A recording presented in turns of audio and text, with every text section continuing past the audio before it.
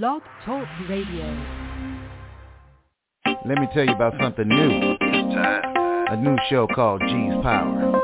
G's Power. Real talk for real saints. Are you ready? And it's for real. Welcome to G's Power Hour live every weekday at 11:30 a.m. on Never Had It So Good Entertainment Network. Your host, G, will bring you informative and entertaining guests and a variety of topics in a way that you can absorb and enjoy. Listen in weekdays and call in at 516-387-1944. We love interaction. All shows can be downloaded if you miss one or found on iTunes the next day. G's Power Hour is powered by Never Had It So Good Sports Media Network. G's Power Hour. Yeah. Well, good morning, brothers and sisters, kings and queens, angels and saints, ladies and gentlemen. Welcome to G's Power Hour on Never Had It So Good Entertainment. I am your host, G. Thanks so much for being with us today. I'm a happy person today. I try to be happy a lot, but sometimes, devil gets a little bit busy. But we're really happy today because we have back one of our all-time favorite and most informative guests, Mr. Robert Bowden, former executive director of Harry P. Lou Gardens. Good morning, sir. Welcome back to the show. How are you? Good morning. I'm doing very well, thank you. Sunday nights, I don't have to worry about going to work in the morning. It's wonderful. So are you retired now? Yeah, I am retired. Perfect. Yep. Perfect, it's been, perfect. About 2 months now.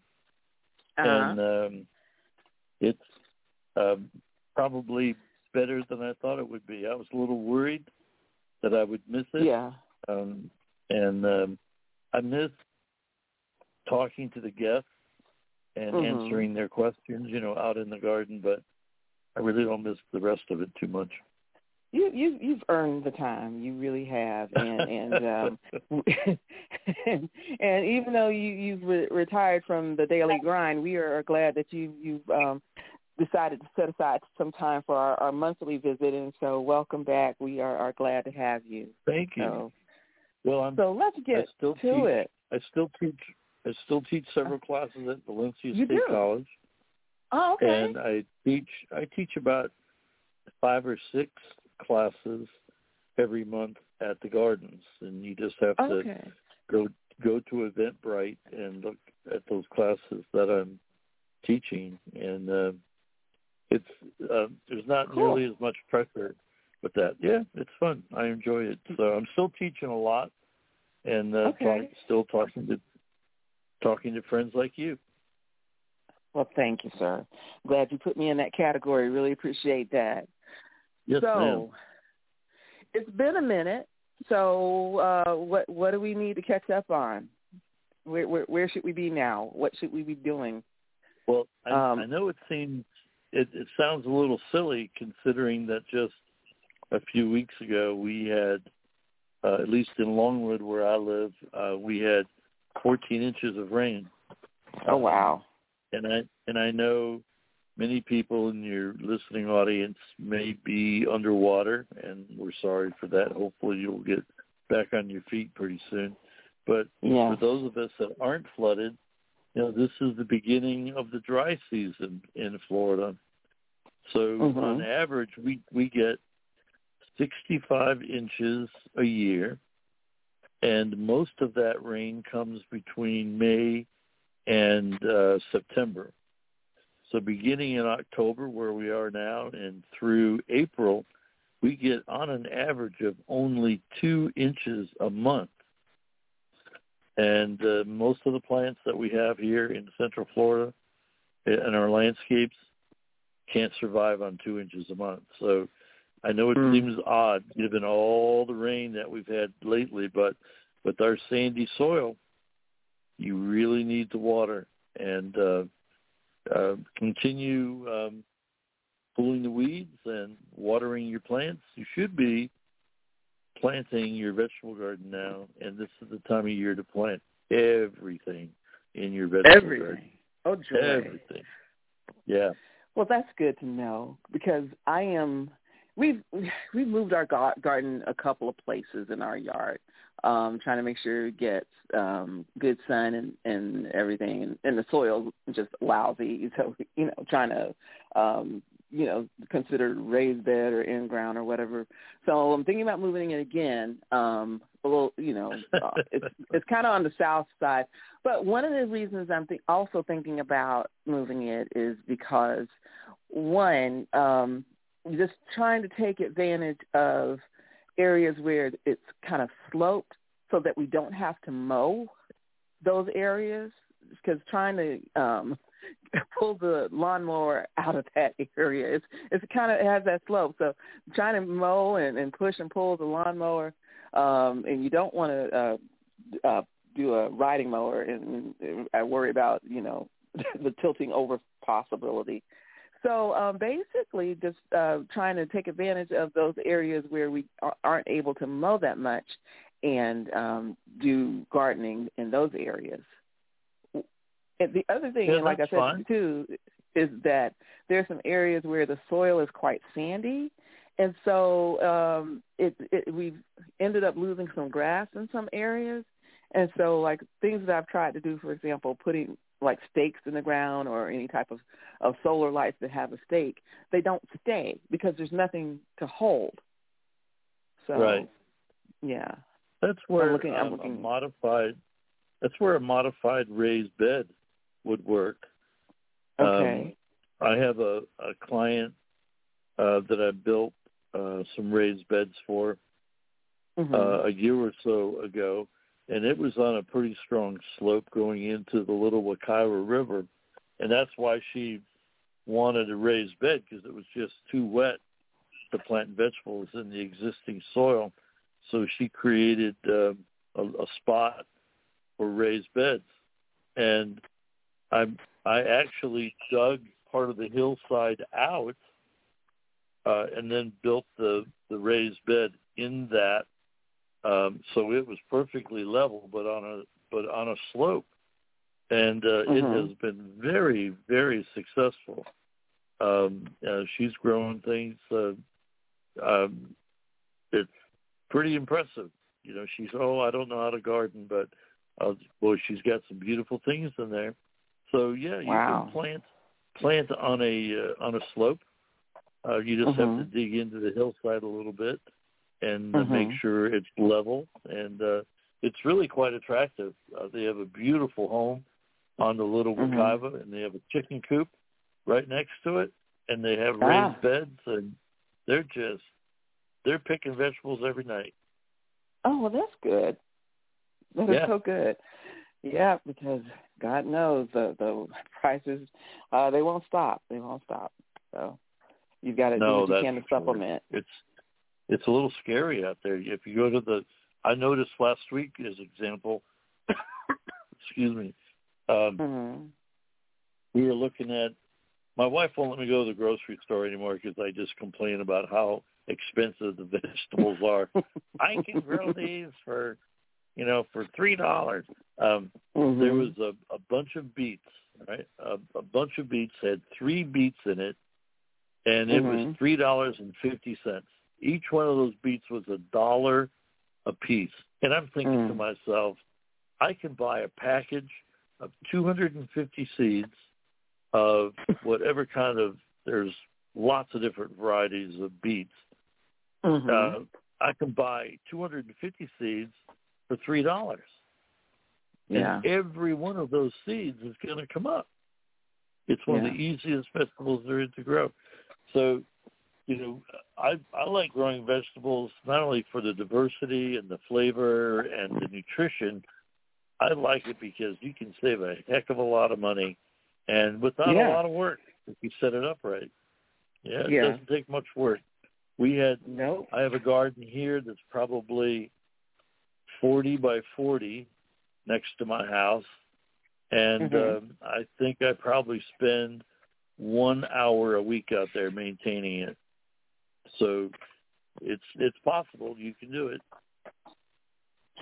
Well, I am encouraged. I am going to get back out there, and like I said, I'm thinking about moving blueberry plants on clearance at one of those lovely stories, and I'm hoping that maybe I can give it a little TLC, and maybe it will. They will.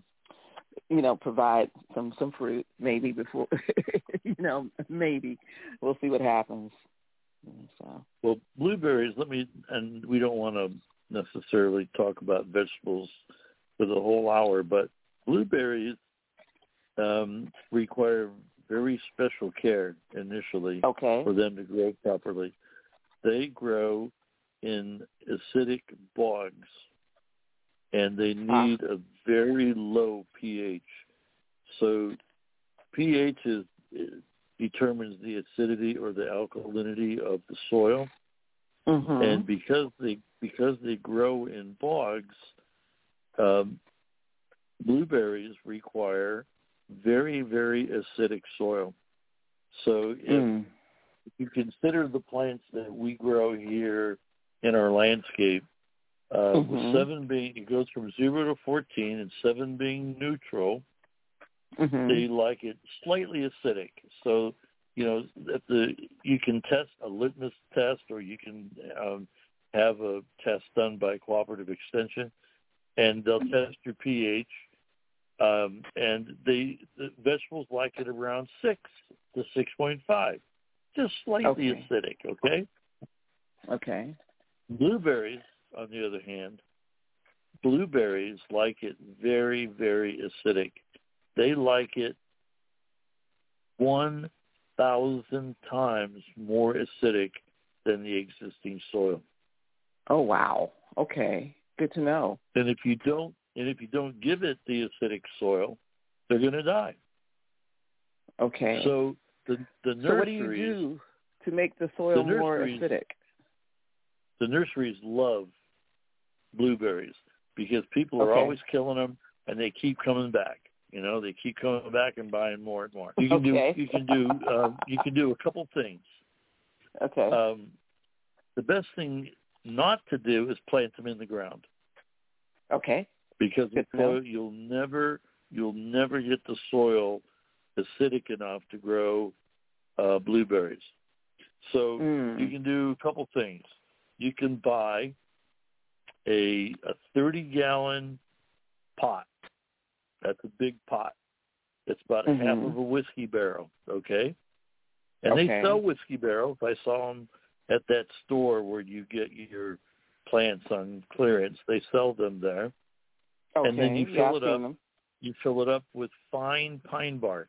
It comes in bags. It's very fine pine bark.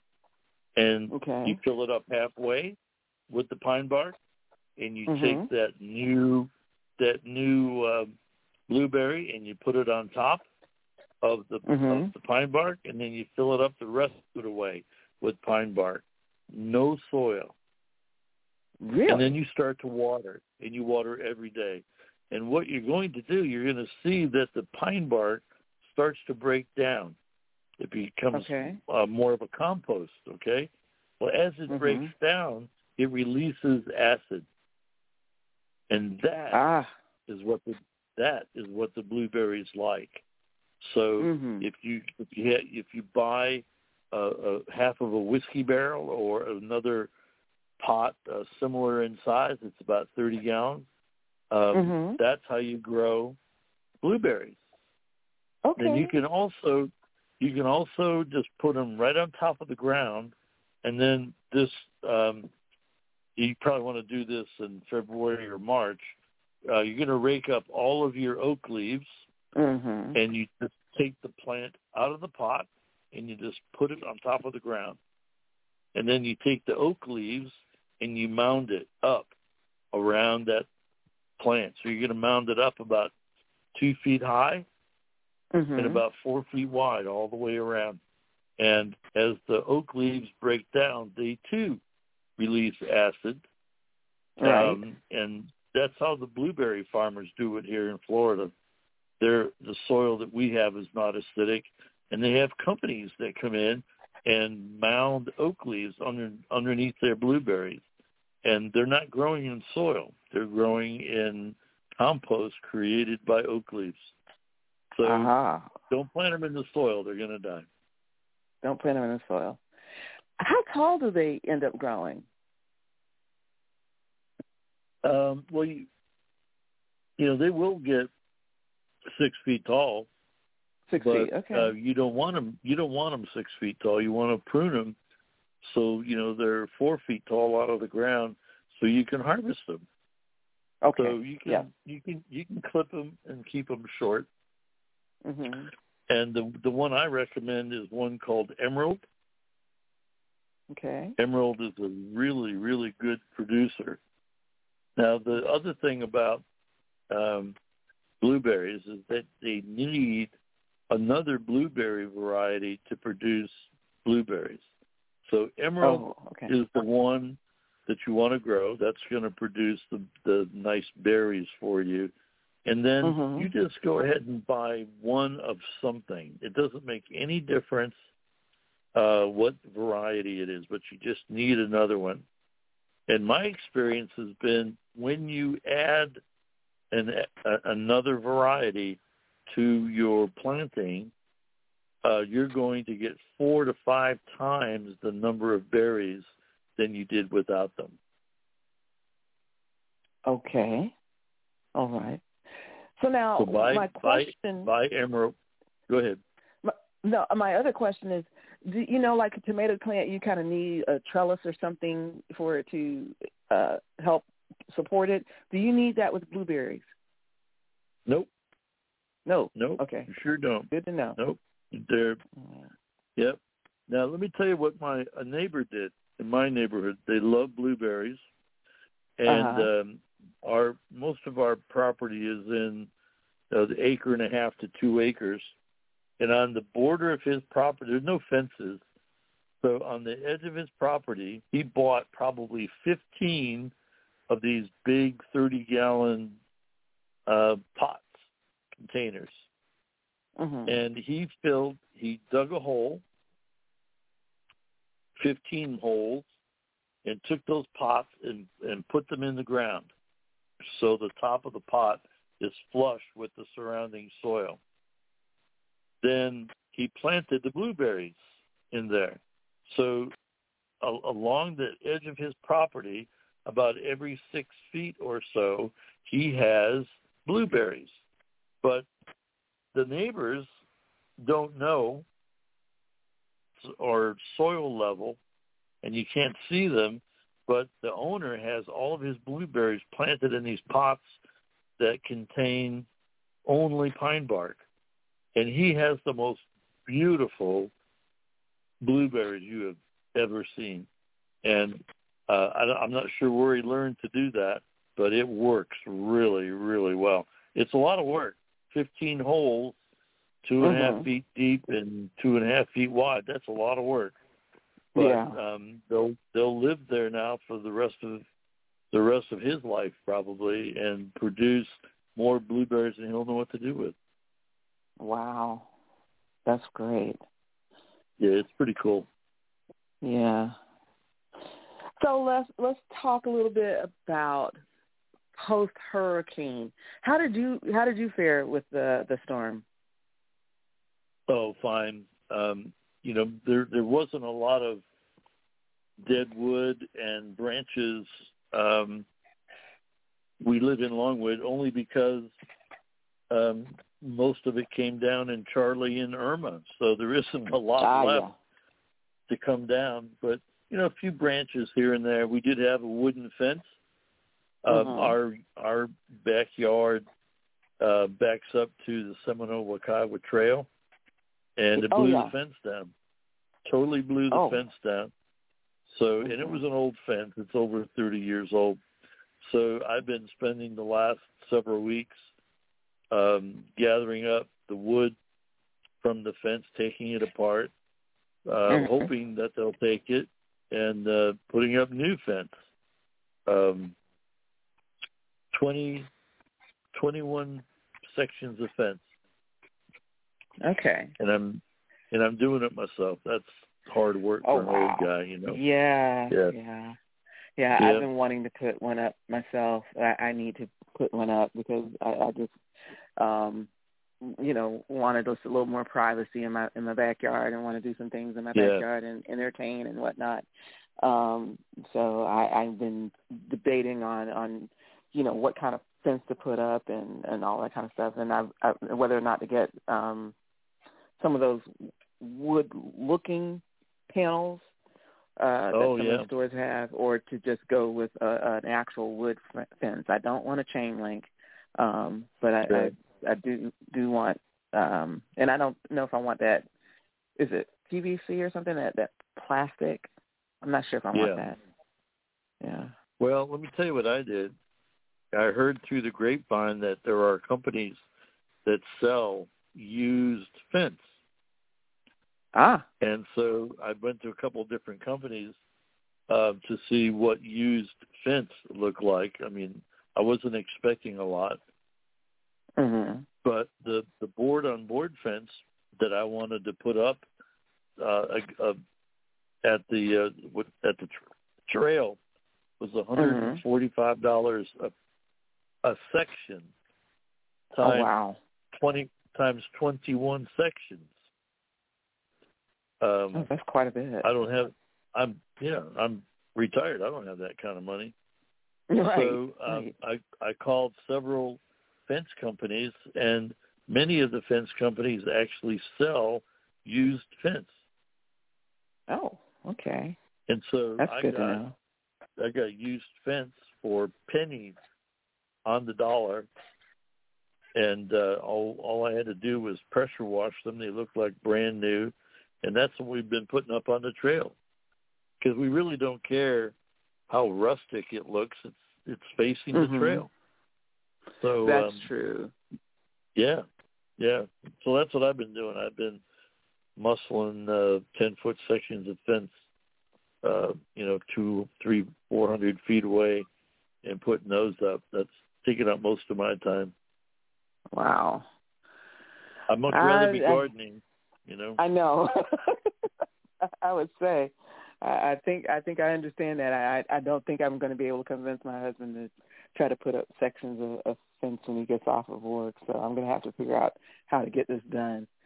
So what you need is a person with a weak mind and a strong back. Oh, okay. All right. I don't know about the weak mind part, because they may make some mistakes, and I'm not sure I want to pay for that. So. But someone with a strong mind wouldn't want to put it up. It's too much work. Yeah, maybe so. You're right. Yeah.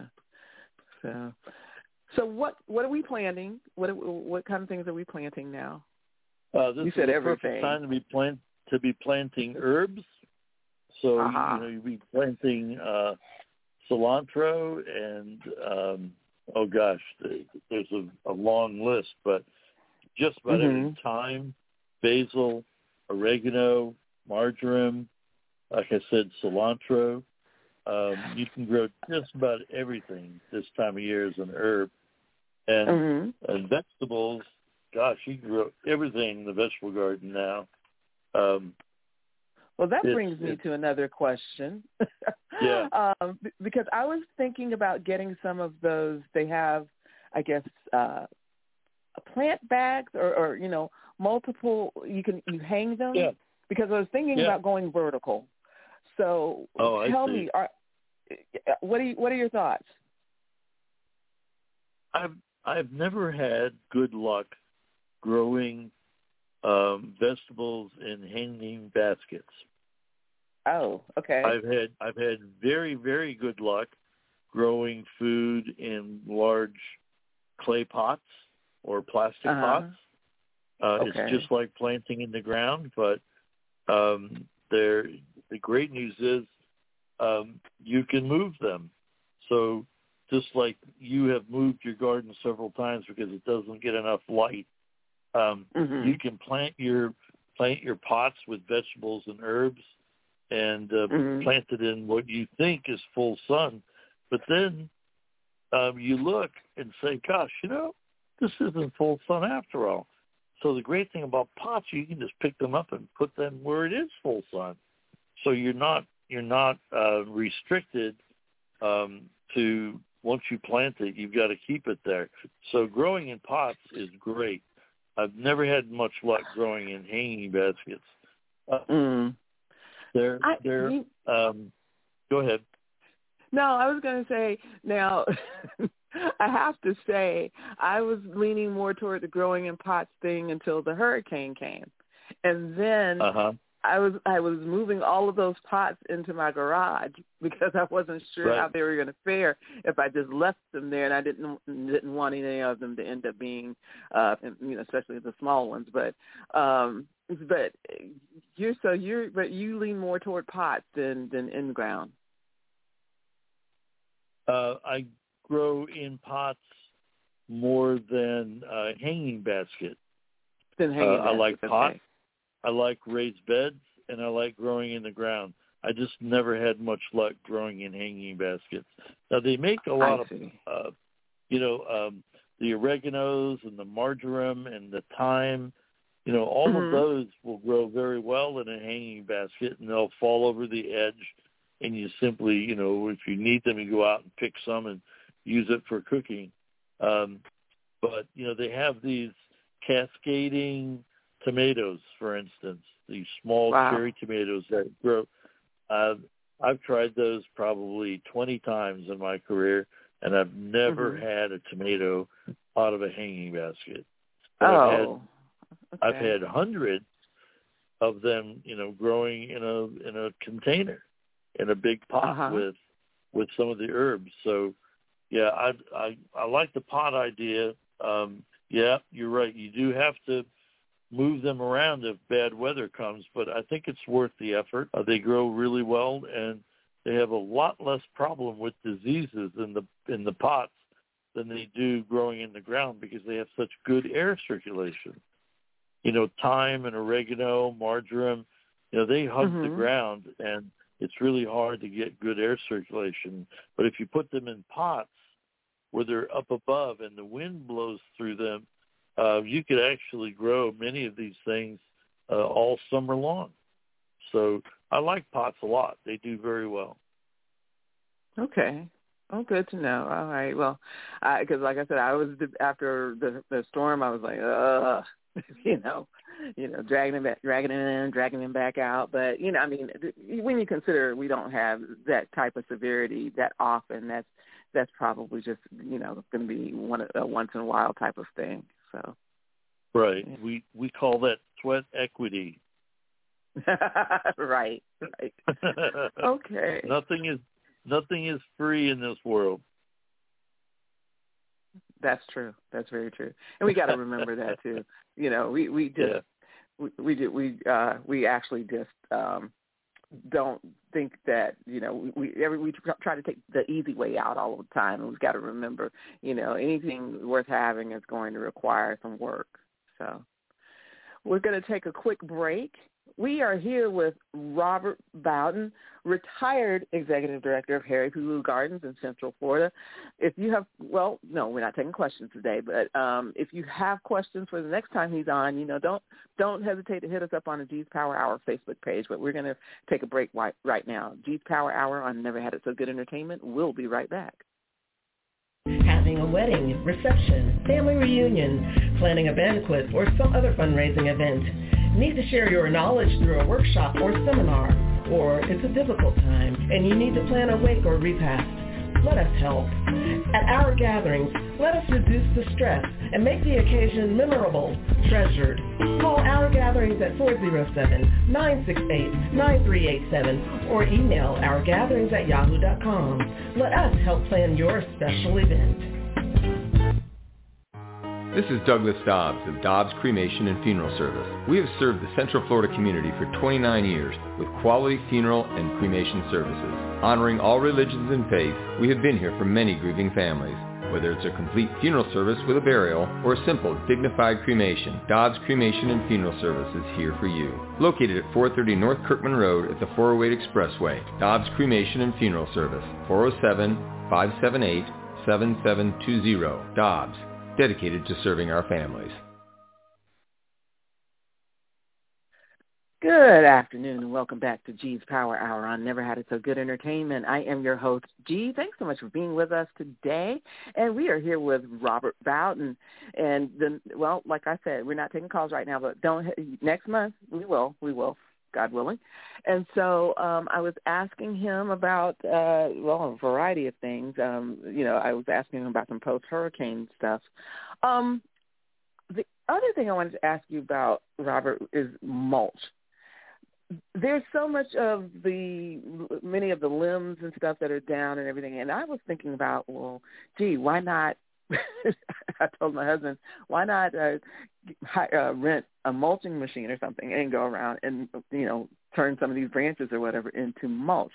Now, my question is, I noticed in the stores they sell a variety of types of mulch.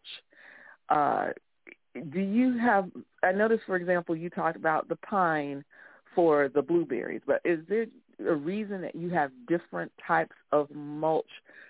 And if you do, let's say, take down branches and put them through the mulching machine, is the mulch that you get useful?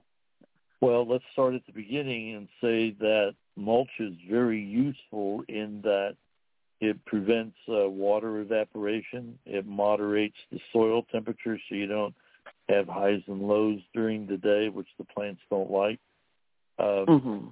They keep the soil cool, and it's just a good thing to keep the weeds down as well, so you don't have to weed as much.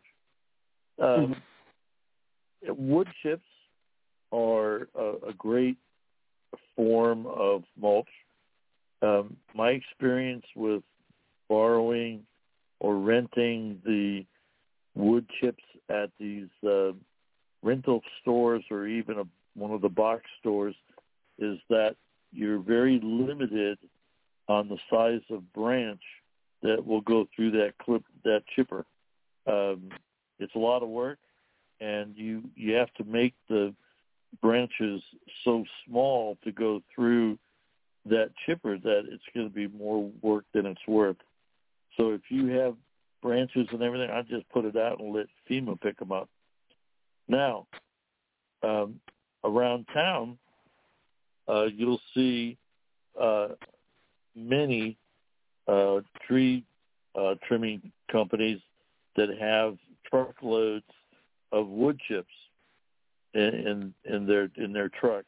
Now they have very, very powerful chippers. They have many of them have machines that will take 12 to 14-inch logs, and they pick them up with a tractor and they put them in the chipper, and all the wood chips come out the other end. They have to pay to have those wood chips dumped at the landfill. So if someone stops them and says, hey, at the end of the day, when you're finished, rather than taking them to the landfill, how would you like to dump them in my yard? And their eyes are going to light up, and they'll say, yes, we can do that. And those are great wood chips. You just have to make sure when you look at them that their chips are not shredded. Some people, some of the smaller firms will try to chip palm fronds and stuff like that. Can't do it. But regular good wood chips, and these trimming companies are glad to dump them in your yard for free so they don't have to pay for it. So those wood chips are excellent, but it's been my experience with those that you rent, you're not going to get the quality chips, and you're going to be working 10 times harder trying to get them small enough to go through the chipper than you would if somebody dumps it in your yard and just put it in a wheelbarrow and take it around your yard. They're really, really nice. So I would search see those companies and try to get them to dump it in your yard. That sounds like a plan. If I were to buy mulch, I guess my preferred mulch would be pine straw. They come in bales like straw and hay, and you can buy them at the garden centers and I think even the feed stores, pine straw. And pine straw. It just has it's pine needles that come out of Georgia, and they put them in bales, and then they ship them down here, and we buy them for about $10 a bale. And you pull them apart, and you shake the handful and evenly distribute the pine straw, and eventually it'll settle down. It as it breaks down, it creates a little bit of acid, which all the plants that we have here growing around us prefer. So it adds a little bit of acid to the soil. It definitely prevents evaporation of rainwater or irrigation water, so it keeps the soil moist, which is what we want. And it just looks really, really pretty. It just gives a garden a really nice, sophisticated look. And it just looks good. You'll probably apply that twice a year to your garden.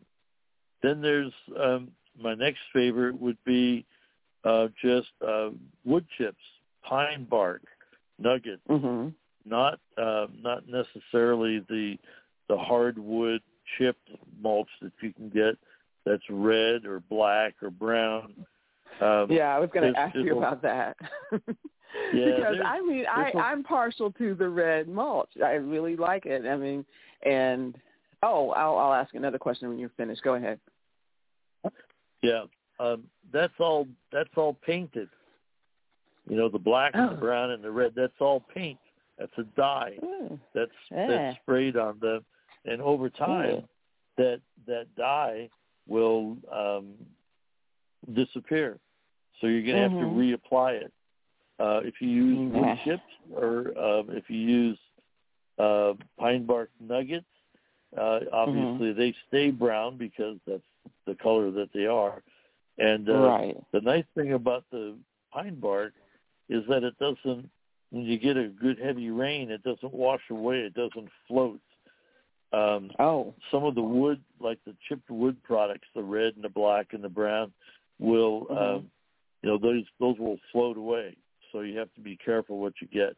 Now, there are other things like, I hate to even say it, rubber mulch. They take tires and that's they what I was going to ask you about next.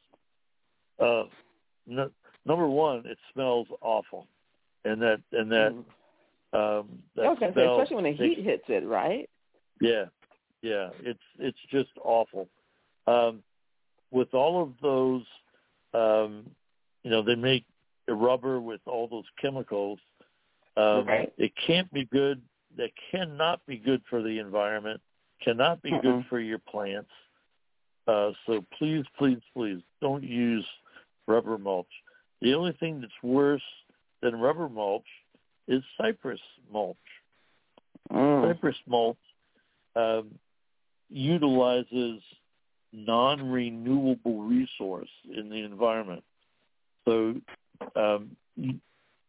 pine or the cypress mulch was started by the cypress companies that create lumber, and they had all of this leftovers from that process, and they had mountains of this stuff, and they didn't know what to do with it. And finally, someone came up with an idea that if you put it in bags, the gardeners will buy it. So sure enough, they started putting it in bags, and the mountains of this stuff disappeared. But the demand for the product was still there. They had created demand. So now what they do, they actually go into the wetlands and harvest cypress trees. Now, that is a non-renewable resource. You never, ever see anybody out in the swamp planting cypress trees. So, and the cypress trees grow in areas that provide our drinking water. So, from an environmental point of view, you definitely don't want to use cypress mulch. The other part is that it's really not good for the plants. We talk about the wood chips and we talk about the pine straw. Those will break down over time and add organic matter to the soil. The cypress mulch does not break down. And I guess that's one of its positive, if you call it that, is that it doesn't break down, and you don't have to apply it as often. But because it doesn't break down, it starts looking a little rough, a little ratty after a year or so. And let's say hypothetically you have a son that's graduating from high school, and you're going to have a party over at the house. Well, you're going to try to freshen the yard up a little bit. You're going to sprinkle a little bit of cypress mulch on top of the cypress mulch that you already have. Oh, that looks really nice. And then a year or so later, it's your 25th wedding anniversary, and you're having a party, so you're going to sprinkle some cypress mulch out there again. Well, the cypress mulch doesn't break down, and the depth of that mulch gets deeper and thicker and thicker, and eventually you could have mulch that's 4 or 5 inches thick. The water and the nutrients, the fertilizers that you apply can't reach the roots. And so just as an example, when I moved into my house, I had Aztec grass growing in the front of my house, and it wasn't doing very well. And I dug around a little bit. I dug down 4 inches, still had cypress mulch. Another 2 or 3 inches, still cypress mulch. Well, eventually I got down to it. That cypress mulch was 5 inches deep. Oh, no. And so what I did was to remove all of that cypress mulch, put it in plastic bags, take it to the landfill, and then I came back to my plants, and I cut them back. This was Aztec grass. Cut it back, and then apply a little fertilizer, and then put pine straw down. And then as the Aztec grass started to grow, it would come up through that pine straw, and it looks beautiful now.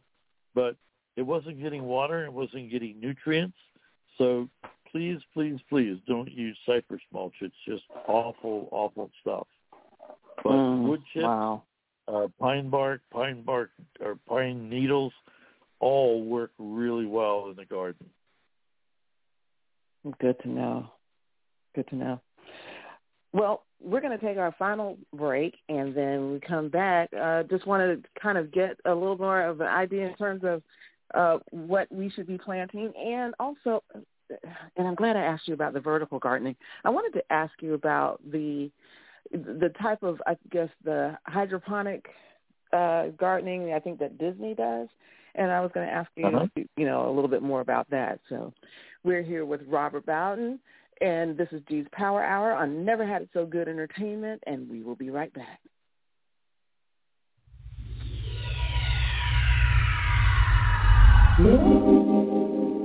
Does it appear the long arm of the law is working against you instead of for you? Whom do you call when the boys in blue are pursuing you? When the wrong person behind bars may end up being you? With over 40 years combined legal expertise, Anderson and Welch bring to bear a smart, sound, sensible defense of those caught in what may be the unrelenting grip of the legal system.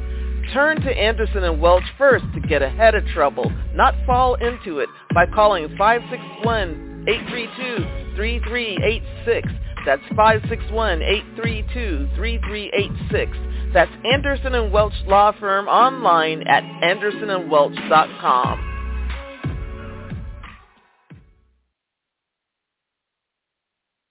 Welcome back to G's Power Hour on Never Had It So Good Entertainment. I am your host, G. Thanks so much for being with us today. We are here with retired Executive Director of Lou Gardens, Robert Bowden. And like I said, I wanted to ask you about going vertical a little bit with the hydroponics. Have you done any of those, and is it difficult to do a hydroponic garden? That that's one thing I have not tried. Okay. I know a lot of people do it. It seems fairly easy to do. Okay. There are wonderful guides produced by the University of Florida through the Extension Master Service? Gardener program or the Extension Service, and they have really nice printed guides that you can. It seems to be quite easy, and they're very, very productive. My look at it is that there's chemicals involved, and I never did very well in chemistry. And you plant plants in the ground and they're going to grow. There has to be some sort of nutrients provided in the water that helps the lettuce and the other plants grow. But I'll be darned if I know what they are. So no, I've never done it, but it appears to be a fairly easy thing to do. And there's good pamphlets through Cooperative Extension Service online that will give you guidance for that. Okay. So it does seem, though, it might be a bit pricey then if you're going to do something like that. So I guess I got to look into it a little more. I remember seeing a video that was produced by Cooperative Extension, and it required a 2x8 thick boards, 10 feet long, and then they lined that with 6 mil plastic, and basically it was an 8-inch deep swimming pool. Then they took a 4x8 piece of styrofoam that was about 1.5 inches thick or 2 inches thick, and they drilled holes in it. I don't know how many, maybe 10 one way and 50 the other way. And then they would take styrofoam cups and drop into the holes. And they'd have like a little wick in the bottom of the cup that would absorb the water. So this big piece of styrofoam was floating on top of the water, and then they would stick styrofoam cups with little cotton wicks in the bottom, and you would simply take that like a lettuce plant and put in those styrofoam cups, and the roots then would go into the water and get their nutrients. And it looked really easy. I just didn't have a space that was full sun where I could put something that was 4x8 that the bears and other animals wouldn't mess with in my yard. Pretty easy from what I saw. Okay, good to know. Yep. So we're coming up on the holidays.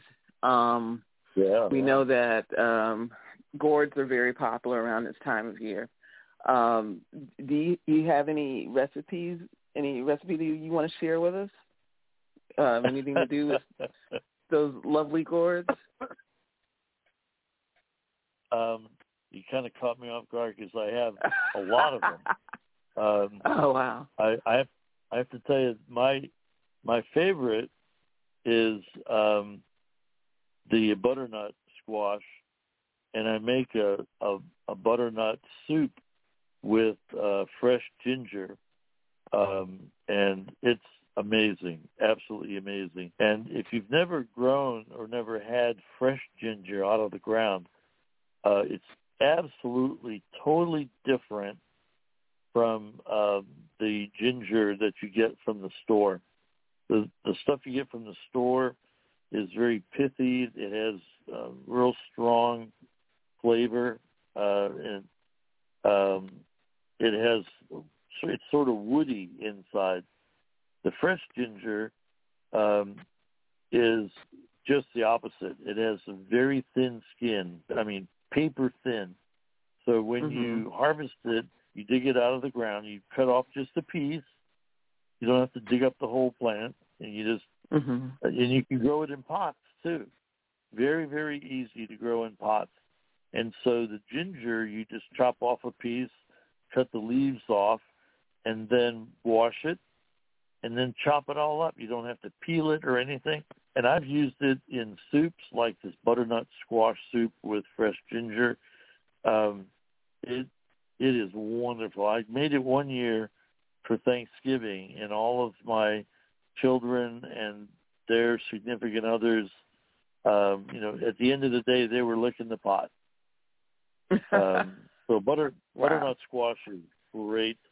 And, of course, acorn squash with a little bit of honey and brown sugar in the oven, you just can't beat that. Simple is better, I think, when you deal with squash. But that butternut and ginger soup is pretty nice. Okay, I'll have to try that. But I hadn't thought about the honey and brown sugar with the squash. So I will have to take a look at that. You cut the acorn squash in half, and you take the seeds out, and then you bake it.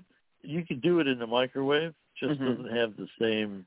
It just doesn't taste the same as it would if you put it in the oven for 45 minutes to an hour. It's just so good that way. And we're spoiled. We can have butternut squash and all the different kinds of squashes year round. So it isn't just the holidays, but I guess it's what we usually eat this time of year. So yeah, try the butternut soup. You're going to like it. Butternut soup. Okay. Now I have a question about eggplant, and I think I've asked you before at least part of this question, but eggplant, number one, do you peel it? Do you not peel it? Number two, and I guess the number two should be number one, how to tell when it's ripe without it going overboard? So you're probably talking about the standard sort of teardrop-shaped black or purple eggplant.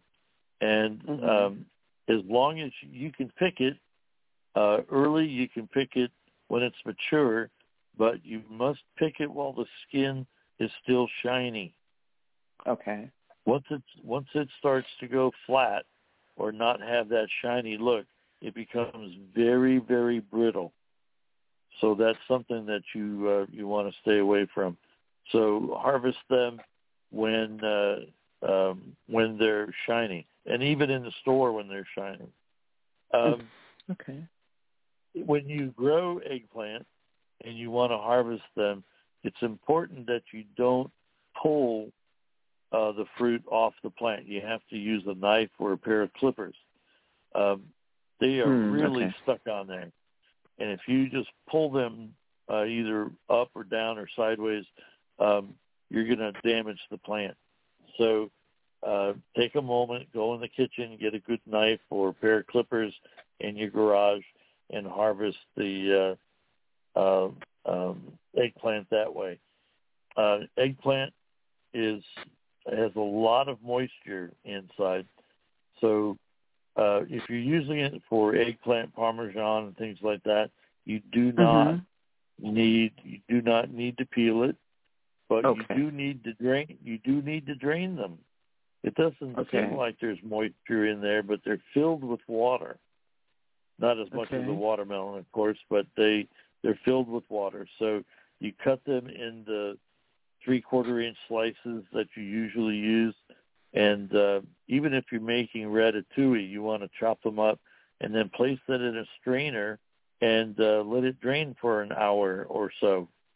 You might even sprinkle a little salt over the top of it to get it really going. And then go ahead and use it in your recipes. But make sure they're shiny, and make sure that you drain them before you use them in the recipes. It's called ratatouille and it's made of eggplant and several other vegetables that you can get, and you can use it warm or cool, and use it as a dip on crackers and things like that. It is outstanding. So might be a good thing to eat while you're watching the movie Ratatouille. Okay, sounds like a plan. Yep. I know the last time you were on, I think it was last time or the time before, we kind of was doing like the ABCs, and I think of herbs and plants and stuff, and I think or vegetables, and I think we kind of went halfway through, so we're going to have to get back to that. But I do have one last question before we go, and that is, when do you use dried herbs versus fresh herbs?